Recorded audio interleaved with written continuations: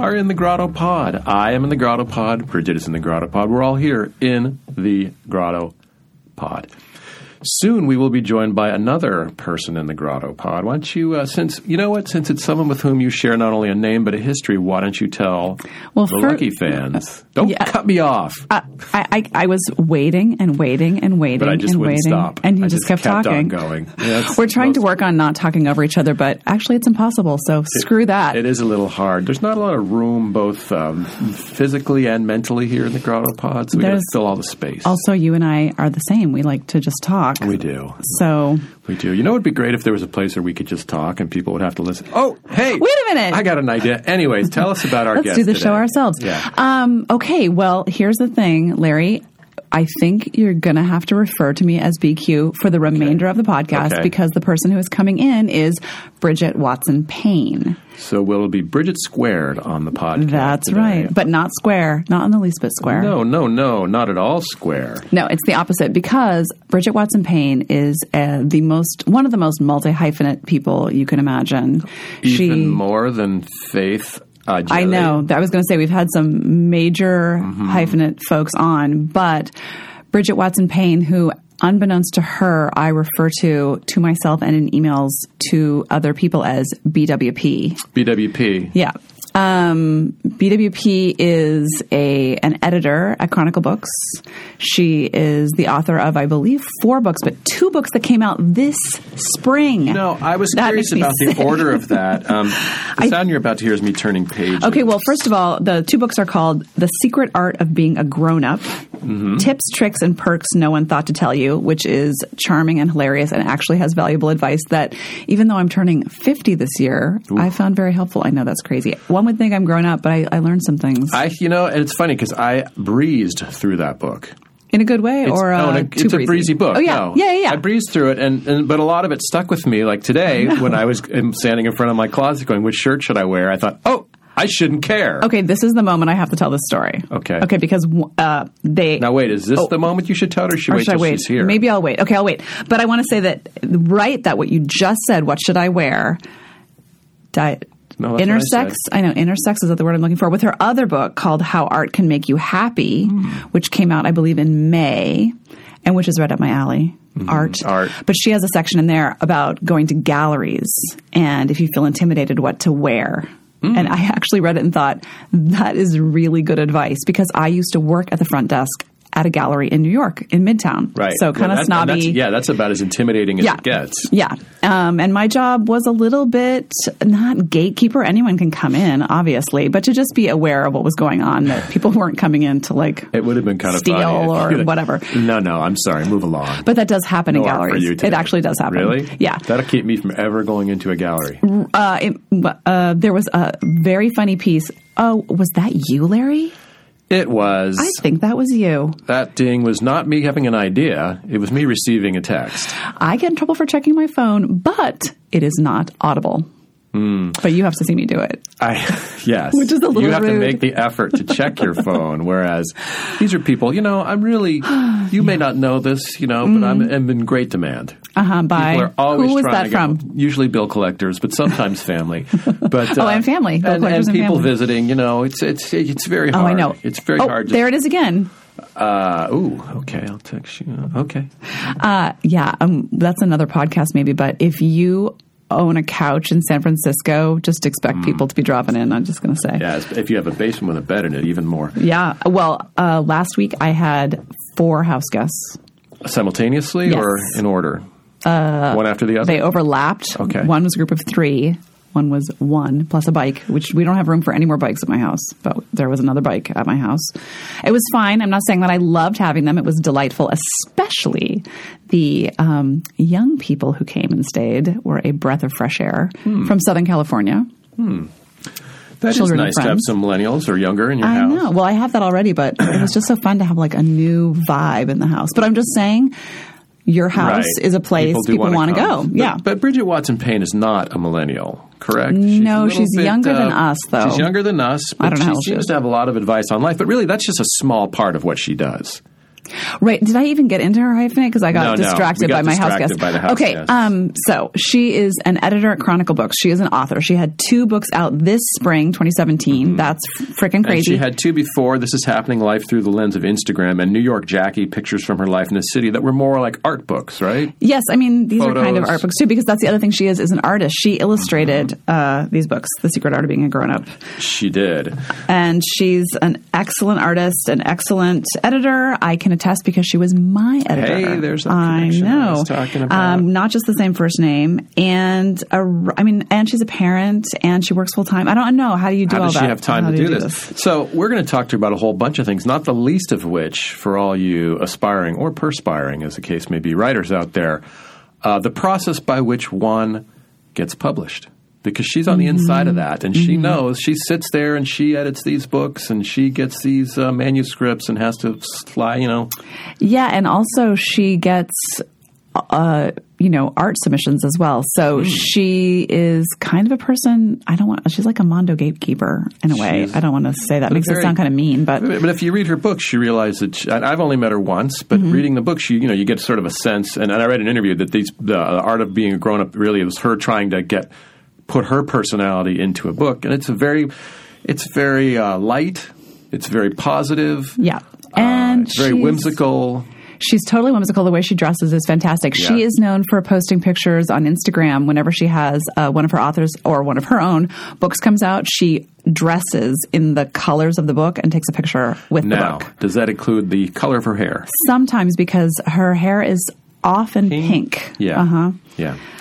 She's just a person, you can tell she's an artist because she's very colorful, always has super cool colors on and isn't afraid to put plaids with polka dots or whatever. She has a sense of style that is her style. Right. And, I know we love hearing us talk, but I think the people out there want to hear her talk. So let's go get her out there. All right. We'll do it. Bye.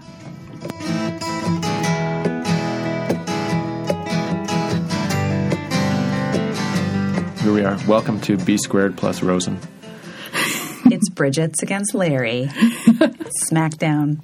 Bridget, welcome to the GrottoPod. Thank you so much. It's good to have you here.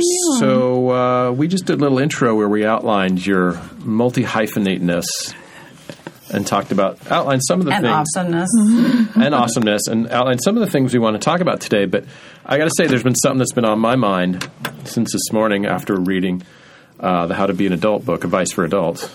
Tell me the title again. The Secret Art of Being a Grown-Up. The Secret Art of Being a Grown-Up.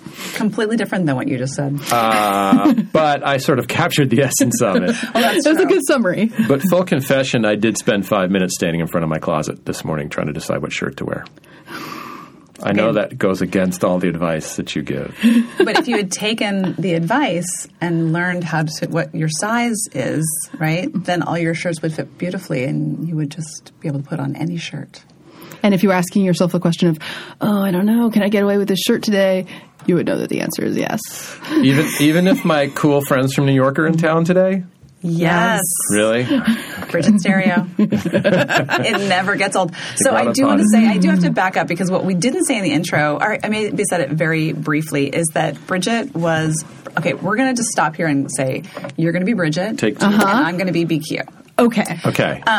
So that everyone knows who we're talking about. So Bridget was my editor for Broad Strokes and was absolutely fabulous the entire time. I loved her so much. But we would say Bridget Power. And it never gets old to write an email that's like, hi, Bridget, it's Bridget. Yeah. Love Bridget. It should get old, but it doesn't. It just stays highly entertaining. If you say Bridget a lot, does it start to sound like a weird word that has no sort of meaning? Not as much as some other words. Not as much as the word some, which very quickly devolved into nothing. Yeah, that's so short. I don't know. We could try with Larry also. Why isn't it don't even start my name. Forget it about it. And there's so many. Are there a lot of Larrys? I never thought that until I knew you, and then there's so many Larrys. You mean Larry Rosens or Larry? Yes, Larry Rosen specifically. And don't even get me started because we're not here to talk about it. Okay. We're here to talk about this Bridget, not this one.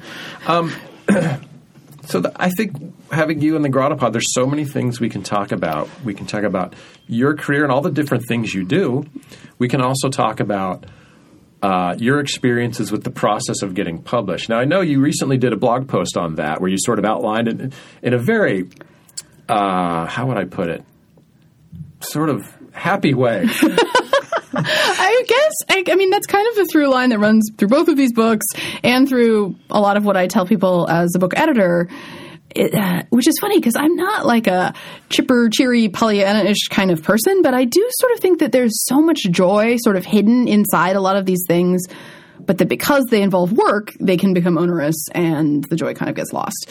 So because the idea of getting published is challenging and everyone knows that, you know, there's a lot of hoops to jump through and there's a lot of challenges and whatever.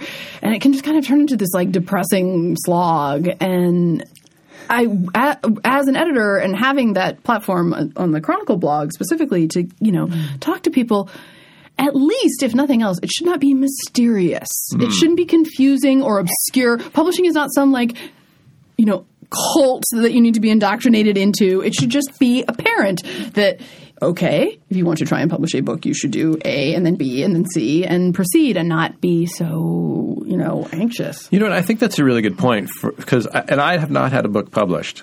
And there is a part of me that thinks of it as, well, there's obviously some magic bullet. You know, there's you've said that before, that there's a magic bullet. There's a magic thing that I don't know that all the rest of the people that you know, the cabal, BQ, yes, they're all members of the cabal. They're going to have ritual human sacrifice you have to after be named Bridget. So get on that, and then start that. That's going to be a stretch. Yeah, because not only do I not identify as a woman, I'm not even Irish. No, you're not. So there's a problem with that. But Bridget, not BQ, correct. So your experience at Chronicle Books is, if I'm wrong, you've been there for 15 years. I just had my 15-year anniversary over Memorial Day weekend. And have really worked your way through the ranks. Yes. Let the record show Bridget Watson Payne is young. I'm not that young. I am 41 years old. Young. But I started at Chronicle right out of graduate school. It's really my only grown-up job, you know. But what an awesome job. Yeah, and I started out answering the telephone. And I answered the telephone for 2.5 years. And that is not the funnest job that there ever was. Yeah. And I still have a tiny bit of PTSD about the phone when the phone rings. I sort of think someone's going to yell at me because that's kind of what happens when you work those jobs. For sure. But then I remind myself, probably not. I mean, maybe, but most likely not. Less likely in your current position. Right. Less likely. Right. Yeah. But during that time then, have you developed any sort of a sense of purpose within the publishing world? Not that, I go to work and I look at manuscripts, but that, hey, you know, this is me. This is what I'm part of this, and I can do more than just look at manuscripts.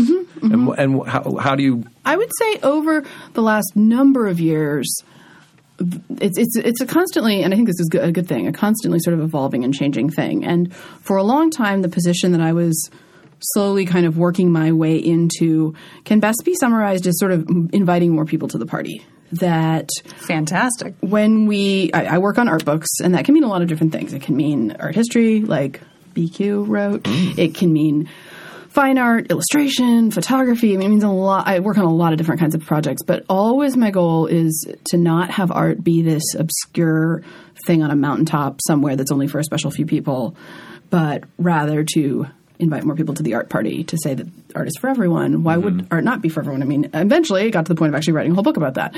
But that long before that book, for a long time, that was the sort of professional ethos that informed what I've been doing.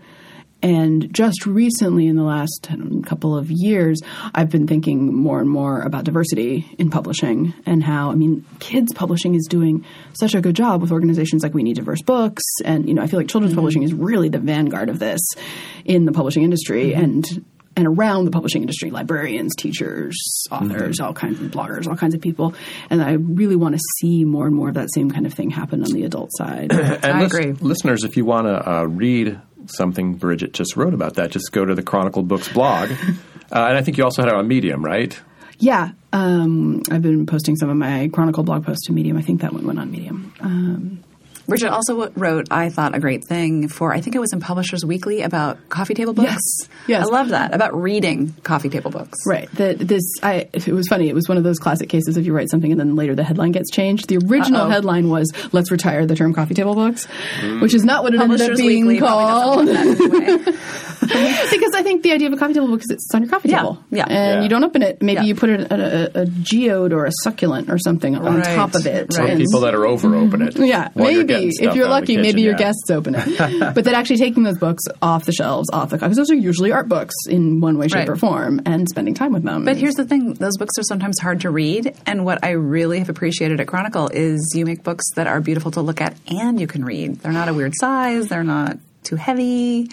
I mean, a lot of art history books are almost unreadable. Yeah.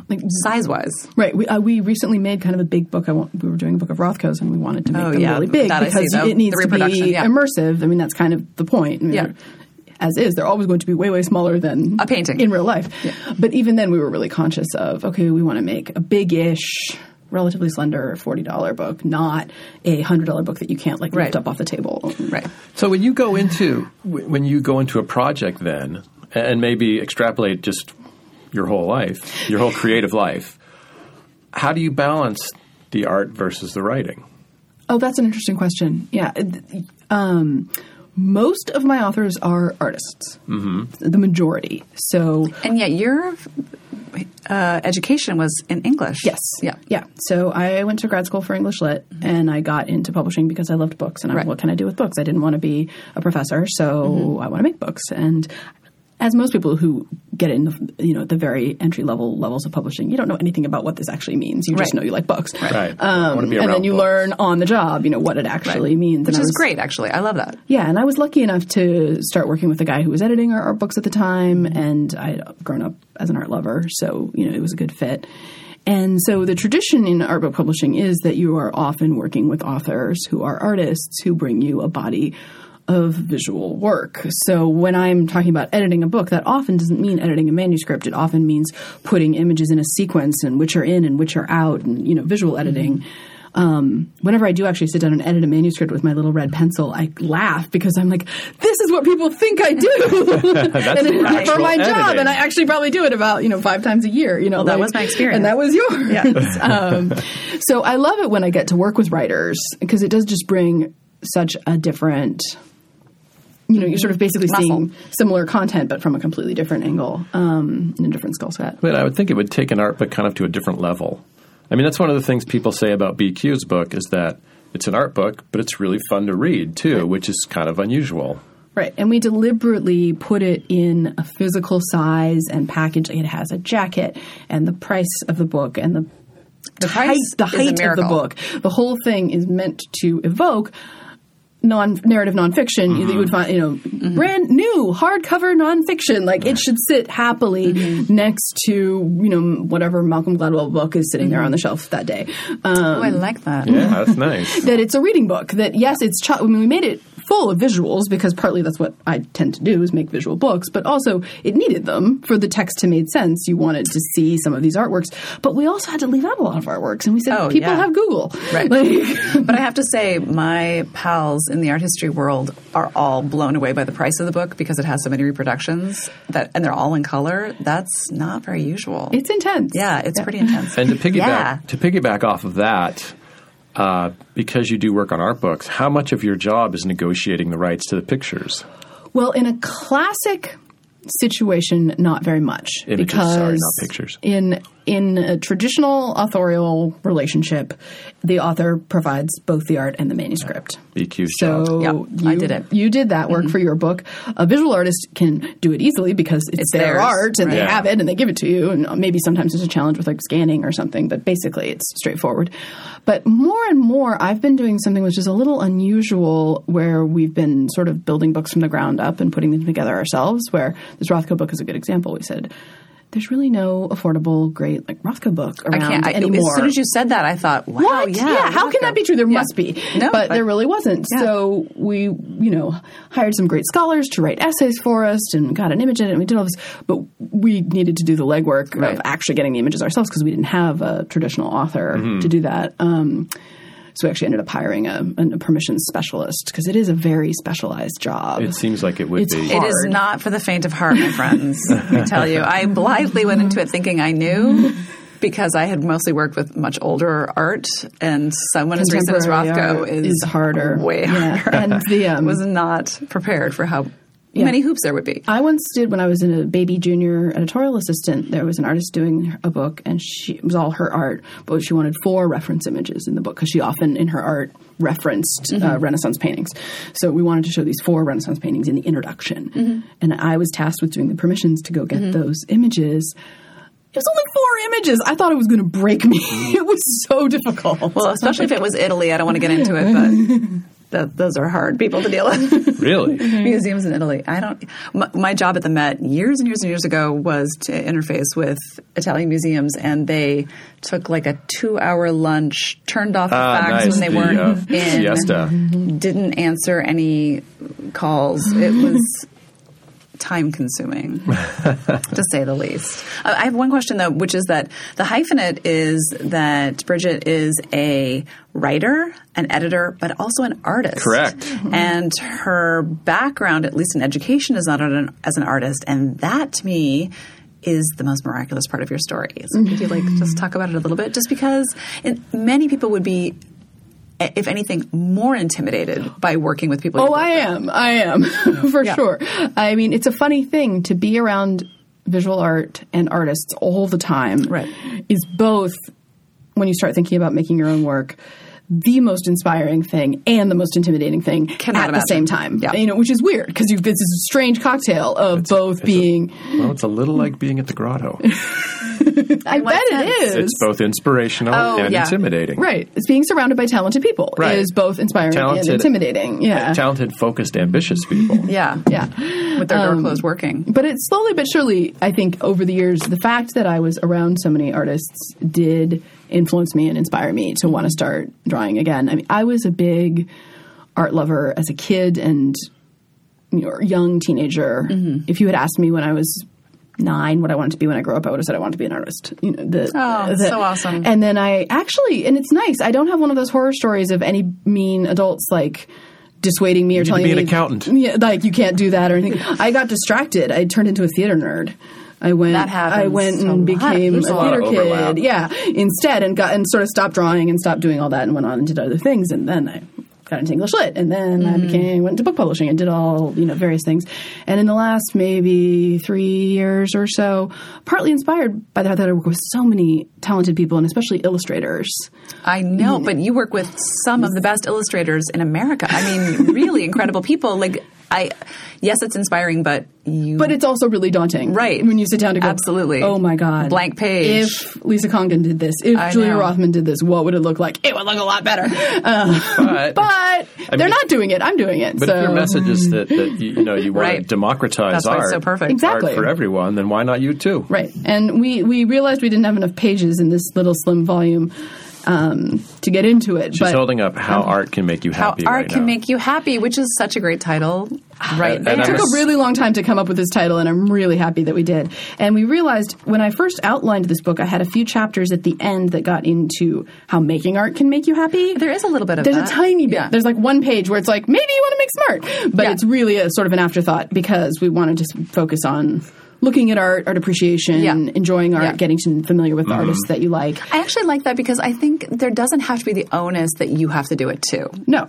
That looking with your eyeballs and appreciating with your heart and your brain is a legitimate pursuit. Totally fine. And that's an interesting thread that I'm always interested in talking to people involved in not the art world, but the book world who aren't writing books. You are writing books too, but you're also creating books. And in the art world, you're also... How the hell do you do all that? But anyway, back to you. Sorry. But no, the idea of I can be part of this world and not necessarily as a writer or a fine artist. I think that in the same way that we appreciate the curator as a role or the critic as an important role, I think that the serious appreciator or aficionado or consumer of visuals and words or patron. Let's bring back patrons. Let's. But in the same way that I feel like it's perfect. This is a weird analogy, but I feel like in the world of food, it's perfectly legit to be a serious foodie who doesn't cook. Yeah. You can... Is it? I think so. I think if you're a restaurant person, if you're someone who knows all the best restaurants in town, and you go to everywhere when it opens, and you know all the chefs, and you're in that milieu, and maybe you cook. I mean, most people I think in that world do cook, but if you don't, you wouldn't get a whole lot of flack. Right. I don't know that because I'm a lover of cars and motorcycles who doesn't know how to work on cars and motorcycles. Is that and because allowed? Of that, well, because of that, I really don't participate in that world because I don't know if it's allowed. Oh, like if you went to a car show or something, would you be expected? Why don't you just go and see what happens? Oh, I have. Oh, wait, I have a page in this book about that. In the other book, just go. In The Secret Art of Being a Grown-Up. You can just go. I can just go. That's right. Just go. And I can wear whatever shirt I want. Yes, we need to get back to that. Basically, this whole book could really be summarized as you can do whatever you want. Thank God. But wait, The Secret Art of Being a Grown-Up, I don't want to turn the conversation too quickly, but this is the page that blew my mind. Which one is it? It's the one about the tin foil. Oh, the tin foil. It's called aluminum foil. I had apparently. no idea. Oh, no, it is called tin foil. It could be either. Check it out. I'm going to let Bridget say it because, okay, first of all, you think, hey, Larry and Bridget, you're circling 50. You know. From both sides. Yeah, from both sides. You know everything about being a grown-up. You've raised children, blah, blah, blah, blah, blah. Oh, totally. Totally not making it up as we go along. I don't care how old you are. There is shit in here you need. Can I say that? Only if you're Joe Loya. God. Okay. Am I reading this? Well, you can read it. Yeah, I think you should read it. It's our first time we've ever had an author read from their book. I want you to. Please do. Okay. Guess what? Boxes of aluminum foil, cling wrap, wax paper, and so forth have these little cardboard tabs on the ends of the box that you can push in to keep the roll from falling out. Taking 2 seconds to punch them in before you first open the box will save you dozens and dozens of tiny roll flying out of box frustrations over the lifetime of that particular box in your kitchen. If you already knew this before you read this page, well, damn, you are way, way ahead of the game. Pat yourself on the back, grown up. I would say I talked to people about this. Maybe 1 in 10 adults that I talked to already knew this. Almost nobody knows they're there. My wife knows almost everything, and she did not know that. And they're right. And they're like, they're not marked. They're secret. The cling wrap always I've had this problem with, especially. Where you go to pull it out, and it goes. So frustrating. And then it's all tangled together. But why don't they just have an arrow or something? Could you imagine being the person who invented that, talk about an unrecognized genius. This wonderful thing they invented and nobody knows. And it's so utilitarian and simple and lovely. And also the illustration is fantastic. It's great. So I love the illustrations in this. They're not you? They're not me. Oh, I said they were. No, I draw. I know. But not these drawings. All right. Okay, my mistake in the intro. Did you draw the captions for the drawings? No. They did that. No. They did all the... Actually, it's really cool. We found this woman who is multi-talented. She's a hyphenate as well. She's both a designer and an illustrator. So she designed all this cool typography. It looks really good. And she illustrated it. It's really good. It was really fun, though. I got to write... In my book manuscript, inside square brackets, periodically throughout the text, I got to write descriptions of what the illustration should be. So I was like, there are 2 boxes of tinfoil. There is an arrow pointing to the tab. There is a finger poking the tab in. That blows me away, actually. That's very clever of you. And this one was something like, ingredients in little bowls with a knife and a cutting board, but it shouldn't look hard. It shouldn't look like difficult cooking. It should look like easy cooking. Read the recipe all the way through for booby traps. How many times have I done that? I've made that mistake. Because they trick you. Yeah. Then they mention, way down at the bottom, boil the water for the pasta. And you're like, it's way too late for that now. Since we're talking about the secret art of being a grown-up, let's just keep going. Okay. Let's talk about the genesis of the idea for the book. Now, you're rolling along here. This came out earlier this spring. Right. So this is the crazy thing is they both came out this spring. Did you produce them at the same time? We're talking about the secret art of being a grown-up and how art can make you happy. Yes. And this is someone who works a full-time job as an editor, so actually it's way more than full-time. So she was editing your book. Oh, yeah. That's right. Going home I wasn't going home working on this book. I also have a 6-year-old kid. All right, and a kid. Yeah, and it's all kind of crazy. I have actually, sometimes a husband can relieve the workload. It's true. It's true. This has not been my experience. That is my experience, actually. That's awesome. That's part of it.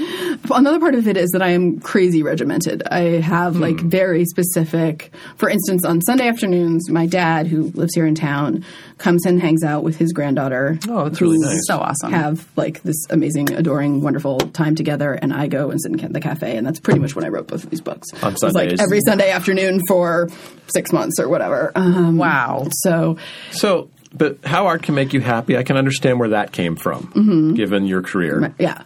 The secret art of being a grown-up, not as clear. There's a pretty good story. Okay, so I was standing on the train platform down in front of the Giants ballpark, waiting for the train. Waiting for the T. Waiting for the train to come, and I was with a colleague of mine who was also my friend, who was also an editor, who sits, 3 desks down from me.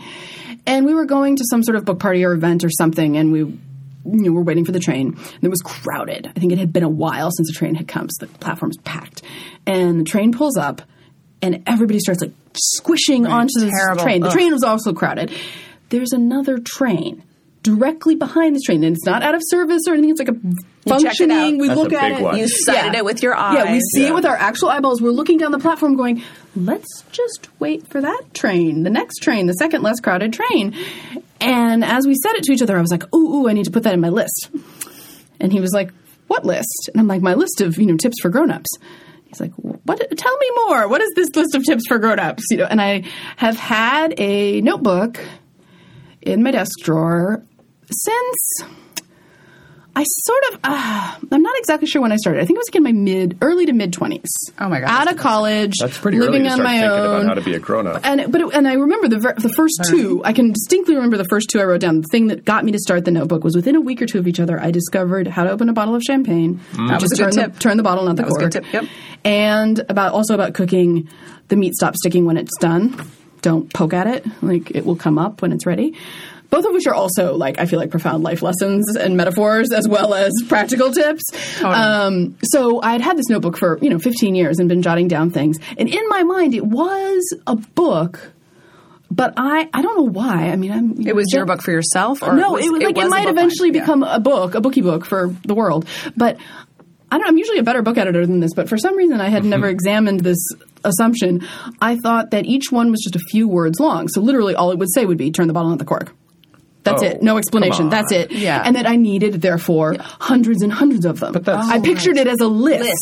A long list of every tip ever. I am shocked. Because I hear oh yeah, you got your little thing and then a few paragraphs. Because you've already pretty seen easy. it. You've already seen it. No, I would You would have totally. Yeah. Well, he also immediately, my friend, the editor who worked on pop culture and humor books, so this is very much his wheelhouse more than it is mine, was like, wait, how many of these do you have? And I was like, I don't know, several dozen. And he's like, that's practically a book already.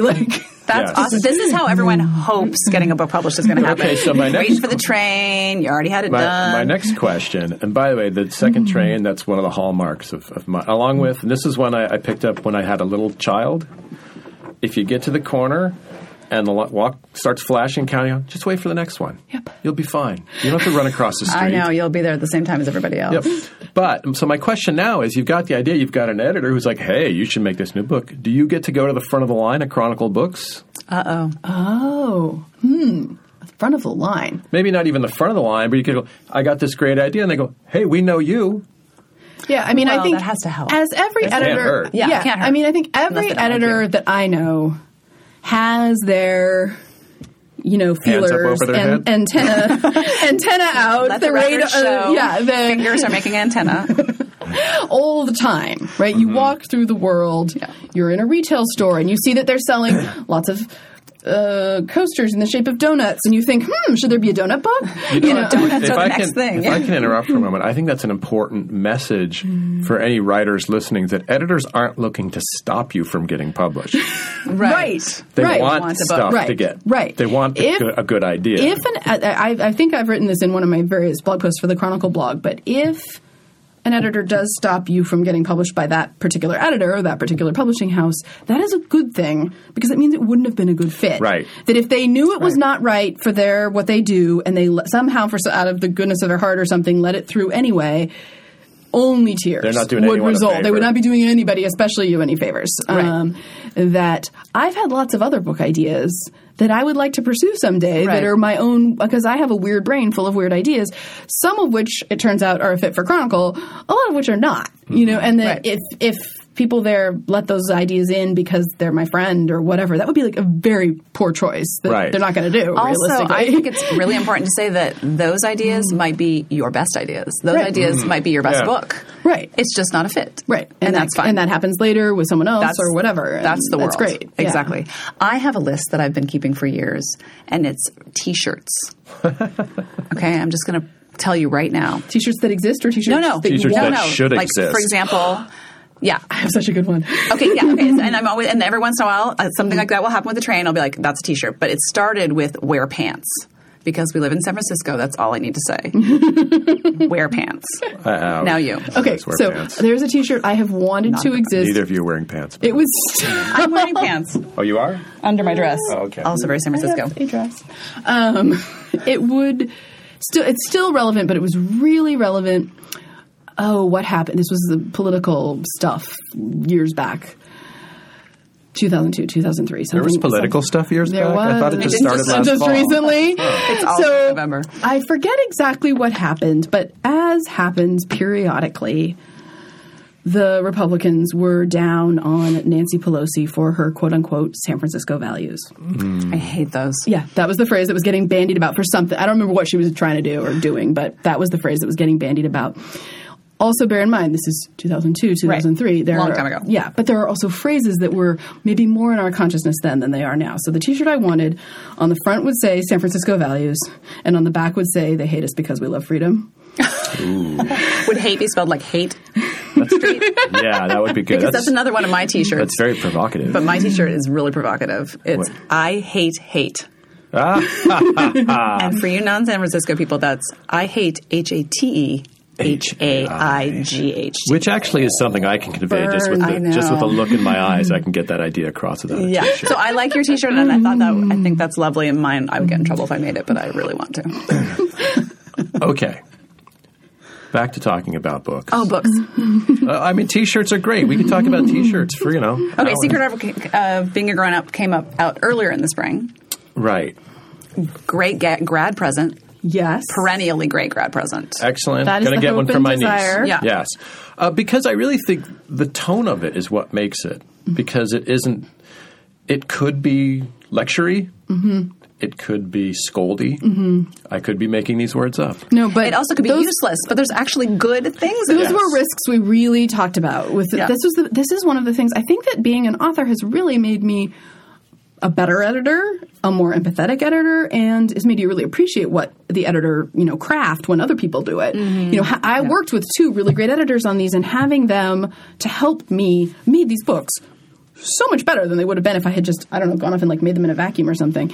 That I talked a lot with my editor, Wynn, on this one about the voice and the tone. Mm-hmm. And we talked a lot about it being the cool older sister. Yeah, like the person who's already out in their own apartment and you aren't yet, but you're going to be, and they're going to tell you, okay, you're going to the kitchen store. Here's what you actually need to buy. There was a little debate about that. Oh, that is the most controversial spread. And the chopping onions. I think you actually do. I mean, okay, maybe you don't need a garlic press, but I hate cutting garlic. I love just putting it in there and squishing it. I hate the garlic press. I need garlic. No. I have to wash it and it's all sticky and mine has like a little thing that pushes through it and it gets out of there. But then otherwise it gets all over your fingers. I don't remember. What was the onion? I say that there is nothing in the world you can do to prevent crying when you chop onions. Some people cry more than others. Right. I'm very, very subject to it, and some people, it's not that bad for them. But whatever your base level of crying is, all of these tricks that people say to do. Have you actually tried the goggles? I have not tried the goggles. I have to admit. But I've talked to a lot of people who tried it who say it doesn't work. I should go home and try it. I think it works. I don't even believe that goggles work for swimming, though. So okay, well. I may have an anti-goggle prejudice. Are you talking like ski goggles or swim goggles? Swim goggles. Well, anything. But swim goggles are, first of all, I am getting you a pair of goggles for swimming. Ski goggles. Second of all, you can test out the onions with it. That is all. I got this thing that you put the onion in, and you go chung, chung, chung, chung, chung. Yeah. You're like right, that? though. No, because you have to first cut the onion into a size that'll fit. And it never works the way it's supposed to. And then you're just weeping and then you've got to think of something that'll make you sad just so you can legitimize the crying. Or, as we say in the book, either learn to hate onions or learn to love crying. It's true. But so at the same time, you're putting together How Art Can Make You Happy. Now, explain the genesis of this one. This is a funny one, too, actually. This is a book that I thought I was going to edit.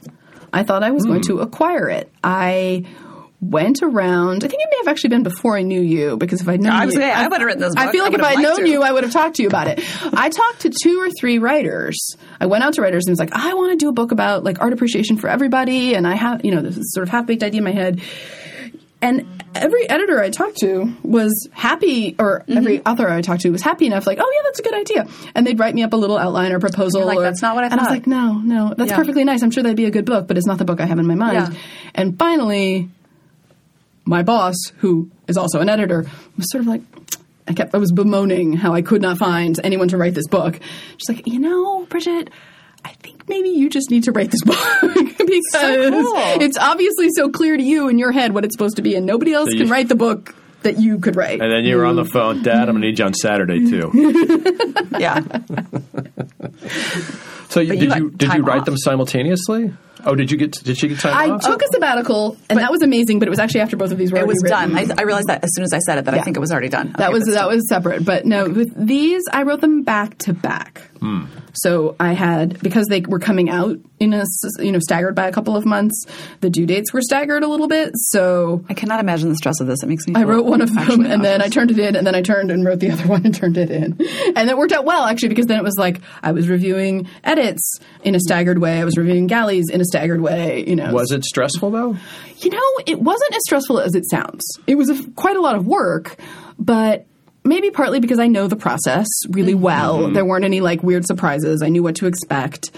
And these are not the kind of books that were for me pulling teeth struggle to write. They were both in your mind for a long time. Right. I'd had them in my mind for a long time. And the voices are pretty much my chatty, bloody-blah voice. I've written things that were much, much harder to write, and that would have taken much longer per sentence, per paragraph than these did. These were, because they're conversational, it was almost like I was sort of chatting away in my head and then just sort of transcribing, that. So fantastic. Versus I have to work at this prose and get it just right. I think it would have been really hard to write those books if they had been stressful.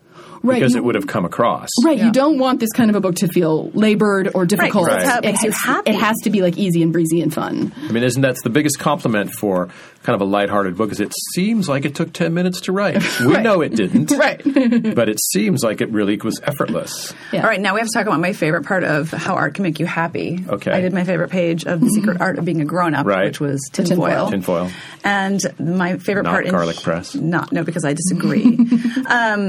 Is the one about going to galleries, and because that is scary for people, going to galleries for sure. Oh, everything I talk about in the book, it's the scariest thing, I think. For sure. And then there's a part, I don't know where it is, but where you talk about, look, if you're worried about what you're wearing, here's what to wear. And this is one of the silliest things in the whole book. Yes and no, because this is really real. This is real. So this is the story. Actually, it's just an excuse to tell the story. But I thought this was actually very good advice in here, what to wear, because everyone has these things in their closet, and you will be fine, and it won't be a big deal. Beret? And a beret is not one of them. You don't need to be super arty. You can just have a great pair of sunglasses and a black shirt. Really? Perfect. Basically. Completely. Yeah, you take the one nicest thing you have, whatever you own that you can put on your body. Handbag, watch. A pair of shoes, glasses, whatever. The one really nice thing you have. Right. And then you wear your rattiest jeans and a black shirt. Right. Oh. And you look like a person who maybe has money. Exactly. My mother used to we used to love looking at houses when I was growing up. And she would always wear sweats and a big diamond ring. Yep. That's it. That's it for sure. So I worked at a gallery, I won't say which one, in Midtown Manhattan right after grad school. Why won't you say which one? I don't want to. And I guess I could say it. It doesn't matter, really. Okay, Knoedler Gallery. And or you could mumble it so we can't hear Gallery. I worked at the front desk, and my job was basically I had almost no job. I didn't even answer phones. I just was there to kind of make sure, all of the stuff happened in the upstairs offices, and I was the one person who was in the gallery. just keeping an eye on Make things. sure that nobody walks into a painting or something. Right, or leaves with it or whatever. And I felt pretty militantly attached to the idea that I was not a gatekeeper. But occasionally this would happen, and one day a homeless person walked in and looked around at the art, and he was carrying very overstuffed bags and was pretty not dirty, but not super clean, and wearing a really old jacket that was stained and whatever, but it was all fine. He's looking at the art. But then he walked past me and started to walk up the stairs to the offices, which is obviously not okay. So, and I didn't know what to do because I didn't want to be that person so I said, can I tell them who's coming? And he said, sure, Frank Stella.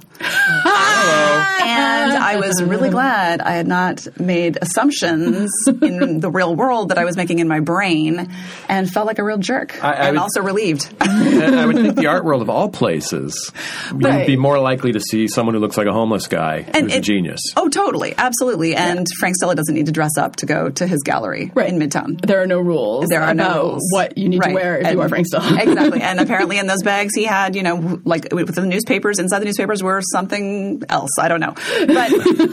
But it amazing just artwork underlines that you can dress however you want when you go to a gallery. Absolutely. I think that's a really good message, and it's a message that it's part of the underlying message of one of the underlying messages of the grown-up book is to be yourself. Oh, I know. It's nice. It makes me happy.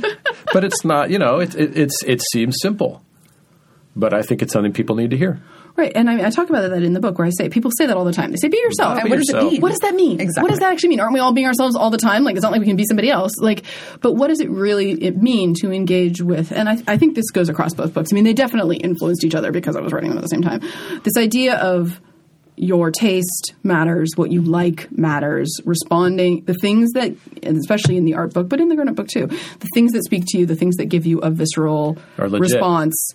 Yeah, listen to that. That matters because that's what being yourself looks like. It looks like paying attention and not just thinking, oh, I should like that because other people seem to like it. What do you actually care about? And in art especially, there's this feeling of, I'm going to show I have no taste if I like this thing. If I reveal that I like this thing. Art and books. And books too, and music. Well, those are all art in a way, And people right? talk about guilty pleasures. Right. That's their way of couching it. I'm enjoying this Stephen King novel, but it's a guilty pleasure. I'm actually better than this. I'm ironically aware of the fact that I'm not supposed to like this, but I do. What? Why twist yourself into such a pretzel? Totally. And then, the whole ironic thing bums me out in art. I like a lot of earnestness in my art, I have to say. I like things that are ironic if they're funny. Well, you talk about that in the final chapter of Broad Strokes when you talk about Susan O'Malley. Oh, right. Where one of the most radical thing you can be in some ways is earnest. Is sincere. Oh, yeah, that's right. To me, that makes her one of the bravest contemporary artists I know. Or just one of the most honest. I think that's another thing that you're talking about in the grown-up book is that, and it's funny because it's a light book, but these are pretty heavy issues, being honest, being who you are, and really confronting fear. Yeah. There's a few pages, and we talked about whether it made sense to include gets a little heavy. Serious, heavy things in amongst stuff about dryer sheets or whatever. Good to know, though. But there's one about saying that dryer sheets aren't serious. Very serious business. There's one about, I don't know if I'll be able to find it, but it's about setting boundaries. Yeah. Oh, yeah. About, what you'll tolerate and what you won't, and what you'll put up with, and what you. Oh no, that one's about fighting. Circles. That one's about how to fight. Oh yeah, that's good too. Good to also know. Good, yeah. How to high five. How to high five. Very important.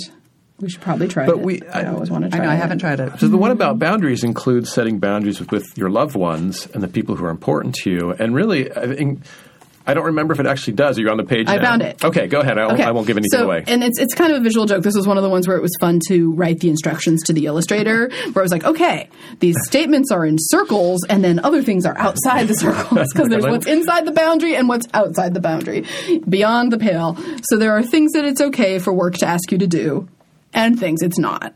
And there are things that you will sacrifice for others, and things you won't. And there are outrageous behavior that you will put up with from your family members, and things you don't. And then there's bad habits that you'll tolerate in a partner, and things you shouldn't. But what are those things? That is the true. work But thing you've got to I never decide what understood. that So you have to decide for yourself. Yeah. I thought about writing, all it says is set boundaries, and I considered writing a paragraph to sort of explicate this, and I was kind of like, no, this is really one you've got to figure out for yourself, because it's so personal. But especially the jobs, like we were just talking about, working the front desk, in your case a Chronicle, in my case at a gallery, there is a there is a place where it's you don't want to be too good for something, but at the same time you're a young woman and you don't want to be treated like the maid or like the not that I'm saying no, the gallery did that, they did not, but to figure out those. Figuring out roles things. And what your role is in various situations and what's appropriate It's hard to figure out. Yeah. Which is crazy hard for a young adult because they feel like they have no leverage. Right. Because how many times when you're young do you hear, if you don't want this job, I got 100 people who will take it. Right. Although I will say that is something that I love in my, limited and anecdotal experience, but I feel like people older than us, like baby boomer people, love to complain about millennials. Right? This is like a favorite topic. I love to complain about millennials. I like millennials. I think that what is often referred to as like entitlement or something is self-confidence. I feel like a lot of people I've met who are now, say, in their 20s, which is, it took me a while to realize, are they millennials or are they younger? They're millennials. Okay. And they're like, those people are a different generation than my generation. Like, I'm Generation X, whatever. And they're different, I think in part because they weren't, like, raised being constantly told, no, you're doing it wrong, do it differently, this and that. Right. They were, and maybe sometimes they were given a little more, like, positive reinforcement, than was strictly needed or whatever. I mean, you hear the sort of classic, parents who are overly inclined. Participation trophies. Yeah, all that. But at the end of the day, if you walk away feeling that you're right with the world, feeling the way you are just in and of yourself is fine, and you're going to go live it in the world instead of having to try and squish yourself into a box that is not the shape of you, I think that's fantastic. I can't wait to see what that generation does. Like, I hope they do good things, man. I really do. Me too. I do. 'Cause we could use it. Yeah. I mean, the simple thing they say is you're never going to be as good at being someone else as you are at being you. Right. And in spite of that, a lot of us go around pretending to be somebody else. I can't remember if I put this in the book or not. If I didn't, I should have. I think I did. Is that a lot of people are weird people trying to be normal or normal people trying to be weird. Oh, yeah. Yes. And just embrace whichever one it is that you actually are and be okay with it. That's the time that I've been the most unhappy in my life. Trying to be someone you're not? Trying to be normal. Thinking I figure out the rules and try to act by them, then I always feel By the same token, I know a ton of normal people. Oh, I'm just weird. Like, no, you're not. Yeah. No, for sure. And it's okay. It's cool. I don't know if I'm either, but I definitely would always try to act a certain way. In workplaces especially, it never worked out. They know. So, there's one thing I want to know about as we're starting to run toward the end of our time together. Since I've got both of you Bridgets here, talk a little bit about the editor-writer relationship. Ooh. And how that works. I mean, because I think if we've got writers out here who haven't had this experience before, it'd be nice to know how that goes. My experience, this is BQ, of working with Bridget was that it is unlike most people's experience of working with editors because Am I doing it wrong? I don't know. I always hear how... Well, I don't know. I mean, it just felt very unfraught for me. I didn't wait forever to hear back from you. I didn't... the things that stress people out didn't happen. I'm blanking on the guy's name, but I read an interview with one of those legendary New York editors. Oh, I read his memoir. Oh gosh, what's his name? I can't remember. Anyway, yeah, he edited everybody. Yes, everybody. One of these legendary guys that I think they kind of don't make them like that anymore, kind of guys. And the reason I know you're talking about is I know what you're going to say. Yeah. So he had two things. Basically, he had two pieces of advice for editors, and I read it at a seminal moment when I was first becoming an editor in my own right rather than an editorial assistant. One of them was get back to people immediately. Mm-hmm. Use empathy. Imagine how anxious this person is. They've just sent you their baby. Right. And if they don't hear from you, they're going to freak out. Even if it means you have to write them back and be like, I'm sorry, I'm not going to have time to read this until the weekend or until next week or till whatever. Tell them that. Perfect. Give them a schedule so they know when to, so they're not going to just lose their minds because it's a very emotional and stressful situation to be in. And then the other thing he said was, your job as an editor is to make this thing the best version of what it already is. If you are trying to turn it into something else, there will be tears. That is not your job, and it'll just You won't make a good book at the end of the day. You read this just recently, but were no, those I read it years ago. Oh, okay, but that's to say, were those always kind of things you tried to bring into? No, the job? I read them at a really key moment. I feel like those were really the two lessons that I kind of took as like, okay, I want to have obviously an engaged but a somewhat hands-off editorial style where I am not trying to round peg square hole someone's book into something else. And I have to say that was the part about the book that also was the most not liberating is the wrong word, inspiring, is that you kept saying yes. Yes, yes, yes. Go this direction, go this direction, go this direction. And like one of the things people liked the most about it was the part I was the most nervous to send you, which was where I was inserting myself into the chapters a little bit. And there was no pushback at all. You, Bridget, seem to have a really good relationship, though, but did you have to say no, and how did you respond? I don't remember. I mean, of course, sometimes there's things that need to happen. Right, we lost an artist. That sucked. That sucked. That was sad. You misplaced an artist? Left it on the bus. We were it was a reproduction issue. Well, I thought I had the rights because I'd gotten them from a museum, but I hadn't yet gotten the underlying rights and was told, and this was far along in the process, so it had never been a problem before. So I wrote the entire chapter and you edited it.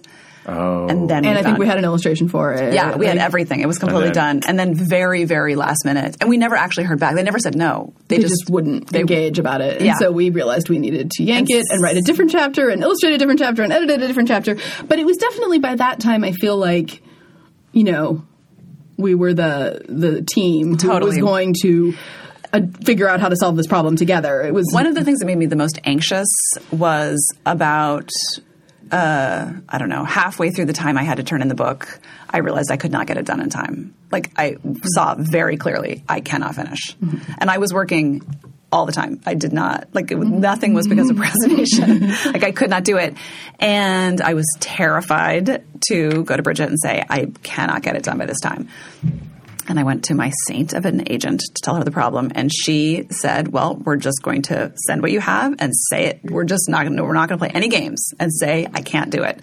And Bridget responded with so much empathy that was not scoldy, was not annoyed, was not, you better effing do it. It was like, okay. But it also wasn't like, oh, take all the time you need, darling. It was, well, this is the timeline. So we can figure out a new way for you to turn it in pieces. But everything will have to be done by this time. And it was such a sane response. I mean, so much of what I think this is something it's why I write all these blog posts on the Chronicle blogs. Like, what I want writers and authors to know is that so much of what an editor does is not what people think an editor does. I think everyone pictures like Bob Cratchit, sitting there at a desk with a red pencil, like marking things. And that's part of it, sure. And I did that on your book. But I just want to interject something here. Yeah. You're talking about Bartleby.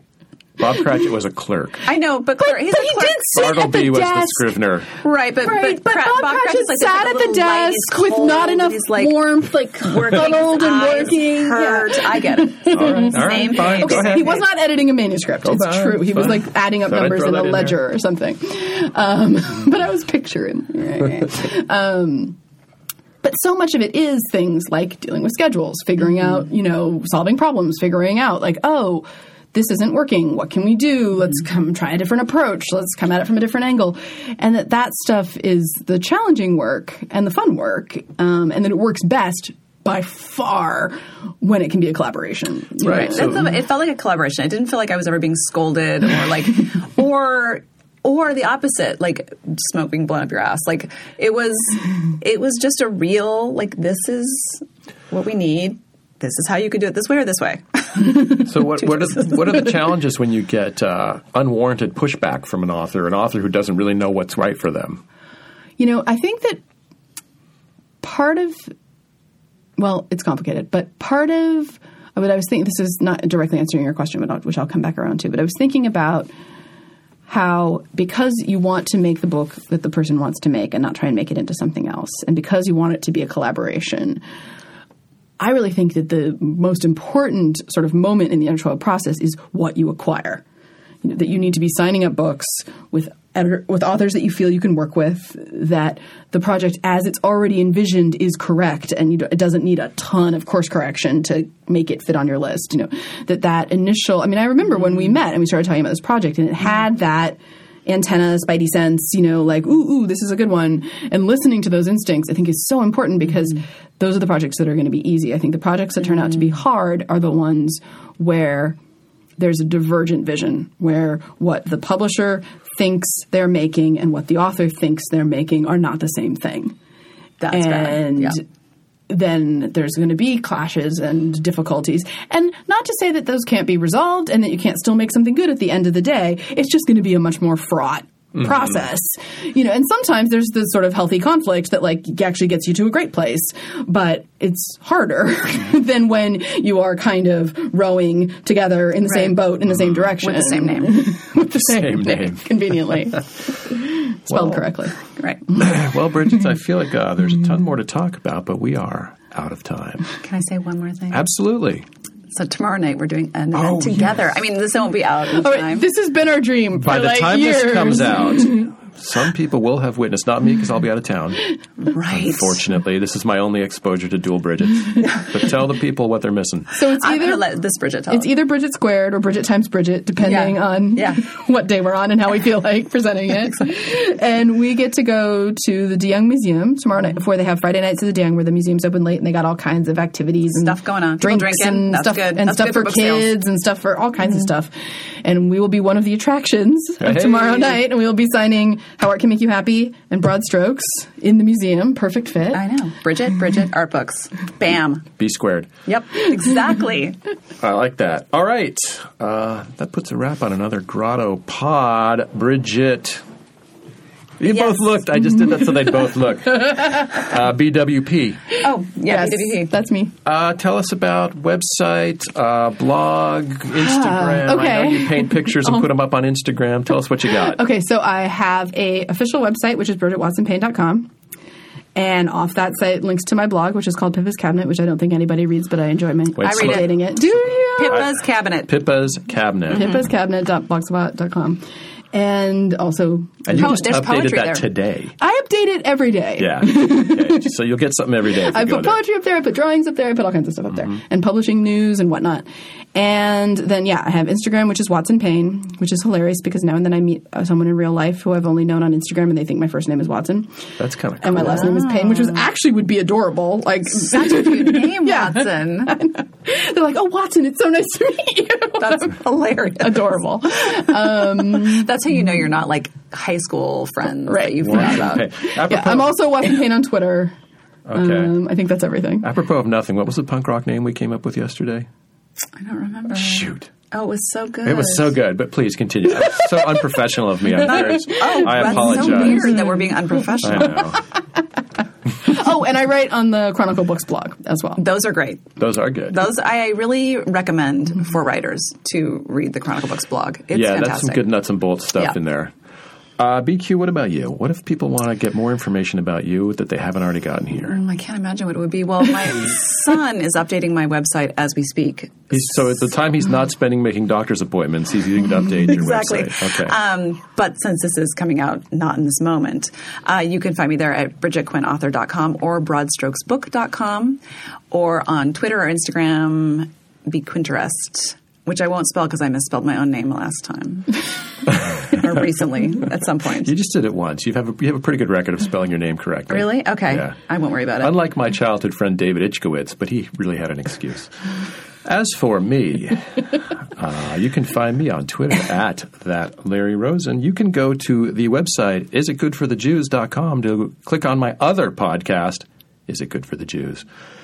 That wraps it up for us. BQ, why don't you take us home? Well, first I need to thank our producers, Lee Kravitz, Lori Ann Doyle, and Beth Weingarner, and also we need to thank Sugartown. Now. Oh, here I go. It's time for you to put All right, a cap on this. and I think this is Bridget Watson Payne approved because, friends, read, write, and just keep working.